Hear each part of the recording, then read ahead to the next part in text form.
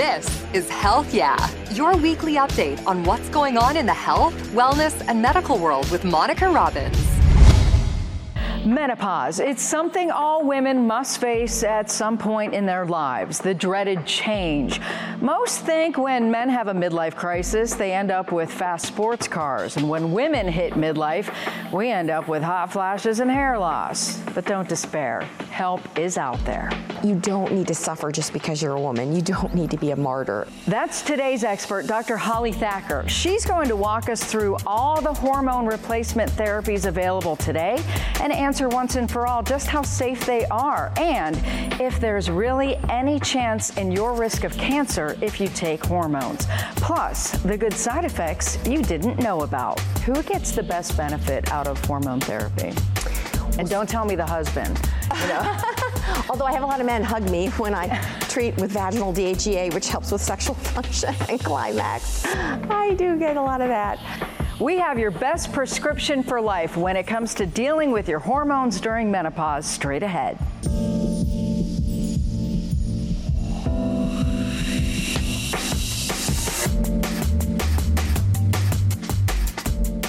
Hi, and welcome to Prescription for Life. I'm your host, Monica Robbins, and this is the health and wellness show where we try to answer all your questions about the everyday problems we face. And for women of a certain age, that's a loss of hormones and all the side effects that come with it. We're going to cover it all, the different therapies, if there's a measurable risk to taking hormones, and when should you start talking to your doctor about hormone replacement? It's earlier than you might think. Plus, we ask our expert, Dr. Thacker, about all those lotions and creams you can buy online that promise an all-natural hormone replacement. Here's a snippet of what she has to say about that. Well, natural's not always good. Death is natural, hurricanes are natural.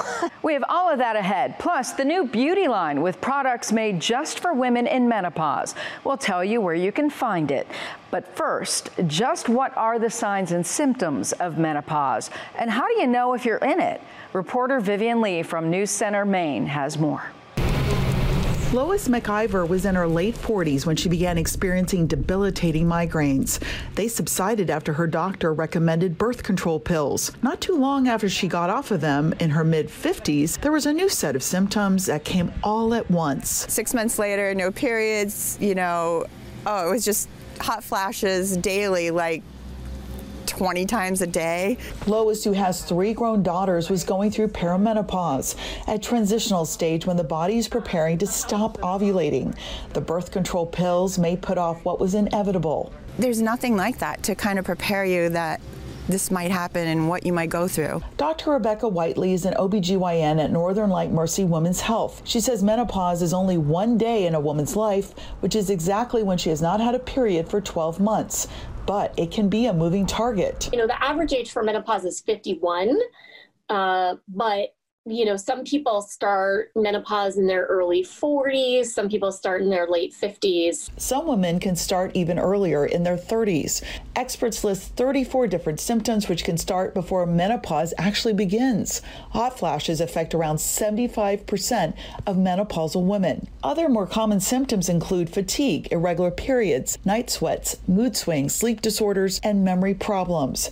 All the result of dropping levels of estrogen, but some women don't get any symptoms. Now, in some cases, doctors may recommend hormone replacement therapy known as HRT to supplement low estrogen levels, and there are other options to take the edge off of those hot flashes, including blood pressure medication and antidepressants. So if you don't feel like you're getting anywhere with your primary care doctor, don't stop there. Most people can get in to see a gynecologist without necessarily needing a referral. As for Lois, hormone replacement therapy was not an option because a treatment can carry an increased risk for breast cancer, and the disease runs in her family. With the support of her husband, she stayed active and took care of herself. I had an exercise regimen every single morning that I would get up and do, and I think that helps quite a bit. Trying to eat healthy, stay positive. Except for an occasional hot flash, Lois is now on the other side. She encourages other women to find out everything they can about perimenopause so they can make the transition more manageable. In Bridgeton, Vivian Lee, News Center, Maine. Now to answer all of your questions about hormone replacement therapy, I sat down with one of my favorite women's health doctors. Take a look. We are joined by Dr. Holly Thacker. She is the director of the Cleveland Clinic Center for Women's Health. Thank you so much for being here. Thanks so much for having me, Monica. We have so many questions, but today we're going to be talking about hormones because that is such a hot topic.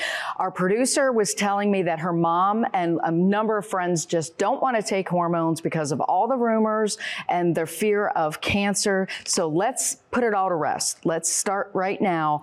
Who needs hormones and why?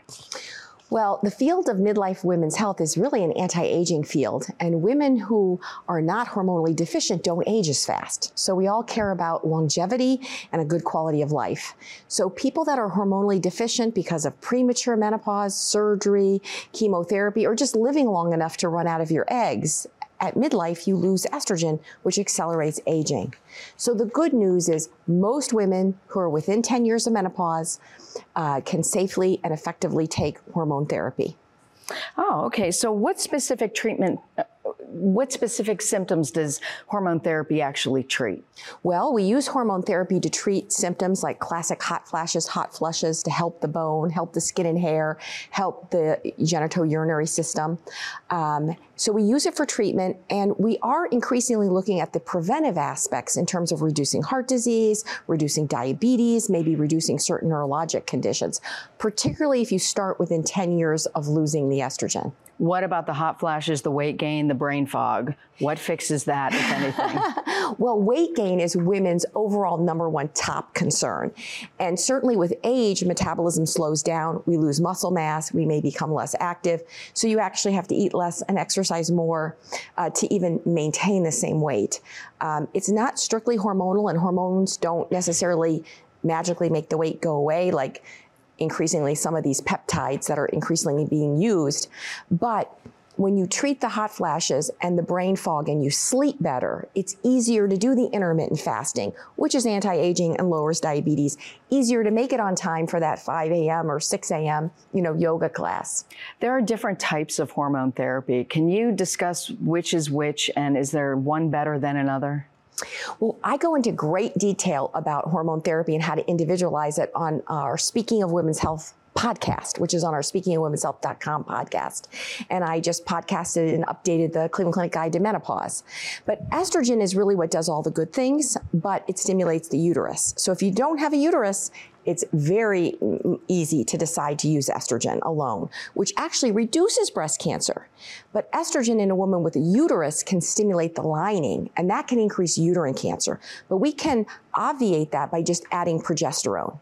So those are the two most commonly used hormones. Testosterone, which we women have more testosterone than we have estrogen, it's just men have 10 times what we have, is still made in the ovaries after we lose eggs, and is still made in the adrenal glands. So most women don't need the addition of testosterone. Some do, but most don't. Those are the 3 major sex hormones. What about the phytoestrogen?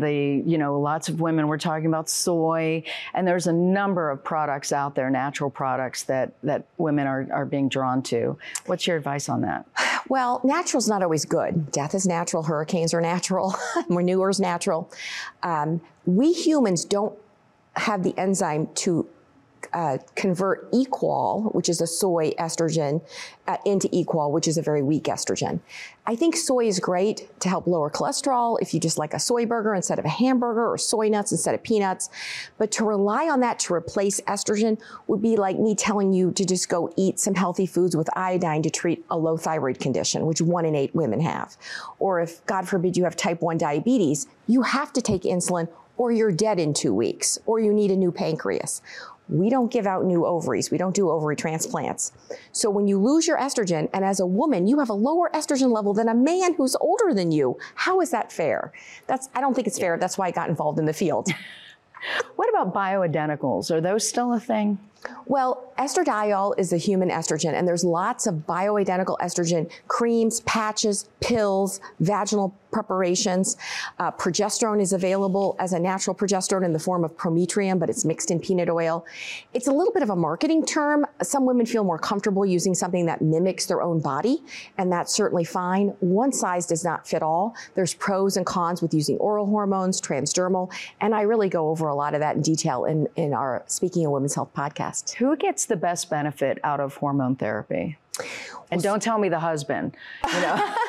Although I have a lot of men hug me when I treat with vaginal DHEA, which helps with sexual function and climax. I do get a lot of that. Well, women, if you can sleep better and feel better and live an extra 2 to 4 years, we have seen mortality rates increase in women, particularly hysterectomized women denied estrogen. And it's really sad. I mean, we're on the 20th anniversary of the Women's Health Initiative, a very scientific study, but kind of interpreted unscientifically and really hurt a whole generation of women. When should you talk to your doctor about this? Is it when you think you're in menopause, or is this a conversation you should be having sooner? I think we need anticipatory guidance and education long before perimenopause. Perimenopause can be harder on women than actually menopause. And it's not just hormones. Not everyone can take hormones. There are some contraindications, but we have great alternatives to treat hot flashes, to treat bone loss, to help keep the vagina and bladder in shape. So I think every woman at midlife should really take charge of her health. And it's a really good time to clean up habits, to focus on yourself, because you've been focusing on everybody else in your life up till then. Is there a magic age you would say, like at 45, go get your blood work done, go check everything?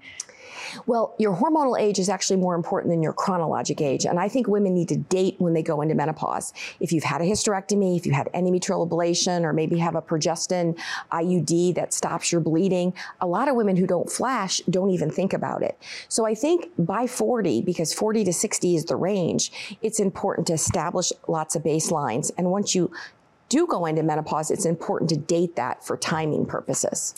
Okay, so we talked about the benefits. Let's talk about risks. Yes. What are they, and what do people need to be aware of? Well, the major risk is not cancer, which most women are fearful of. And fear sometimes, I think, is used to cloud people's judgment or control them. So we want the facts. The major risk with oral estrogen is the rare risk of blood clot. But if you've had pregnancies, surgeries, C-sections, maybe you took oral hormonal contraceptives, it's less likely that you're in that category. Now, in older women over 65 with oral hormones, a slight increased risk of stroke, but under 65, actually less stroke, even with oral hormones. So there's a lot of misinformation. Can be more gallbladder disease. The biggest bugaboo that I face as someone who prescribes hormones every day is stimulation of the breast and the uterus. So we want to get the benefits without stimulating the other tissues we don't want to affect. Is there anyone who just simply should never take hormones?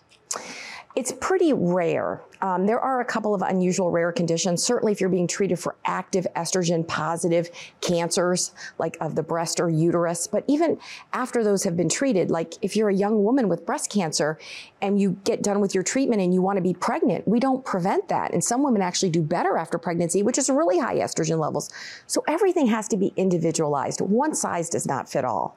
We're going to step outside the box for a second, because while we're talking about hormones, a lot of women are waiting longer to have children, and they're getting into IVF. And a lot of times it's more difficult, obviously, to get pregnant when you're a little older, and hormones come into play. So what are the risk factors relating to hormone treatment during IVF? Or are there any? Well, certainly, there's a lot of stimulation of the ovaries to maybe harvest the eggs, and you're talking about thousands and thousands of times the level of hormones that women are normally exposed to. So there can be hyperstimulation of the ovaries, and it's really best, if possible, even though it's not possible for a lot of women, to try to have your children younger, because fertility really declines with age. And I don't think we counsel women enough about that. They look great at 35. They feel wonderful. They see a lot of other women having children in their 40s and beyond, but really the eggs do age, and it's consistent. And if you're lucky enough to live long enough, which most of us thankfully are, you will run out of eggs. What is the biggest myth every patient comes in and asks you about? I think that they're so concerned about weight gain that they think hormones are going to cause weight gain. But all the randomized prospective controlled trials show that all women gain weight, but if you're on hormones, you gain less weight. But if you get on hormones after you started gaining the weight, will it go away or no? Well, if you sleep better and you get assistance with weight loss measures, you're a lot more likely to be successful. And the fact of improving sleep reduces cortisol. And the reason why a lot of women put weight around that muffin top at midlife is they're not sleeping. Their stress hormones are being released from their adrenal glands to compensate for that lack of estrogen. And that increases cortisol, which increases weight. And any sleep deprivation in any person increases their consumption of calories and visceral fat. Are there medications for the stress levels too? Because that every woman I know is stressed. I think that looking at lifestyle and sleep and exercise and women being able to say no, which women don't seem to be as good at doing, is really key. And we have to address that before we get into pharmacologic options, of which there are some for sure. So if there's one thing you want all women to know, what would it be?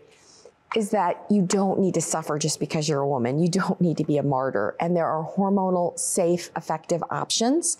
And not everybody is expert in the area. I've run a fellowship for over 25 years on teaching doctors to be experts in midlife women's health, anti-aging, functional medicine, all of these topics that are really important because we want to stay out of the healthcare system.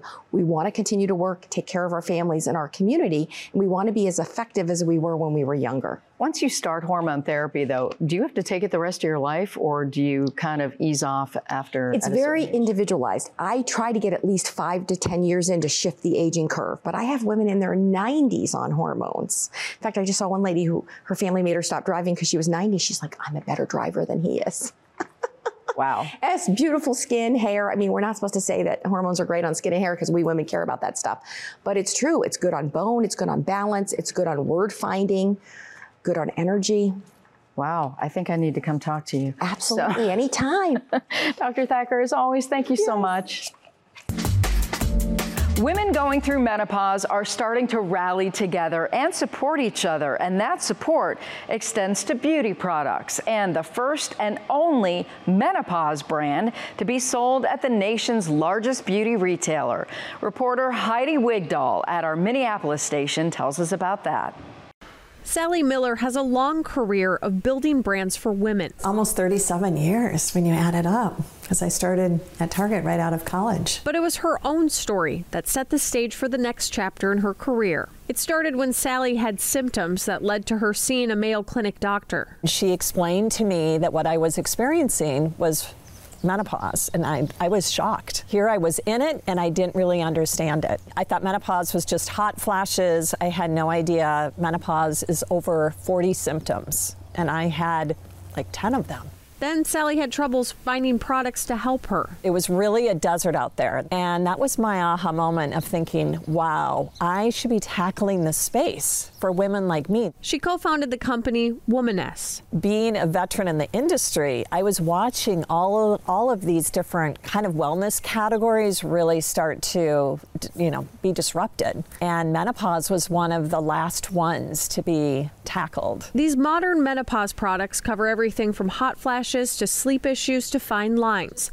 Their neck serum appeared on Ellen. Sales just started to come in, and it was every 2 seconds. Their products launched in Target in March 2021. Womaness debuted in Ulta as part of the wellness shop. Beyond the products, they've worked with Mayo Clinic, offering on their website free education around menopause. We needed to really take the time to celebrate this stage of life. It's been kind of put under the rug, and it's so important to destigmatize this aging conversation and menopause specifically. Heidi Wigdahl, KARE 11 News. Thank you so much for joining us this week. We hope our prescription for life today gives you hope and a lot of good health. We'll be back next week with another episode. Until then, I'm your host, Monica Robbins. Stay healthy. Thank you so much for tuning into Health Yeah. Please find me on Twitter and Instagram at Monica Robbins. Like and follow my Facebook page, Monica Robbins WKYC. Find video podcasts at Monica Robbins channel on YouTube. And please subscribe. Wishing you great health and hope to see you again soon. Thanks for listening to Health Yeah with Monica Robbins from WKYC Studios. Subscribe now so you never miss an update. And find more on everything you heard here on WKYC.com and on the WKYC app.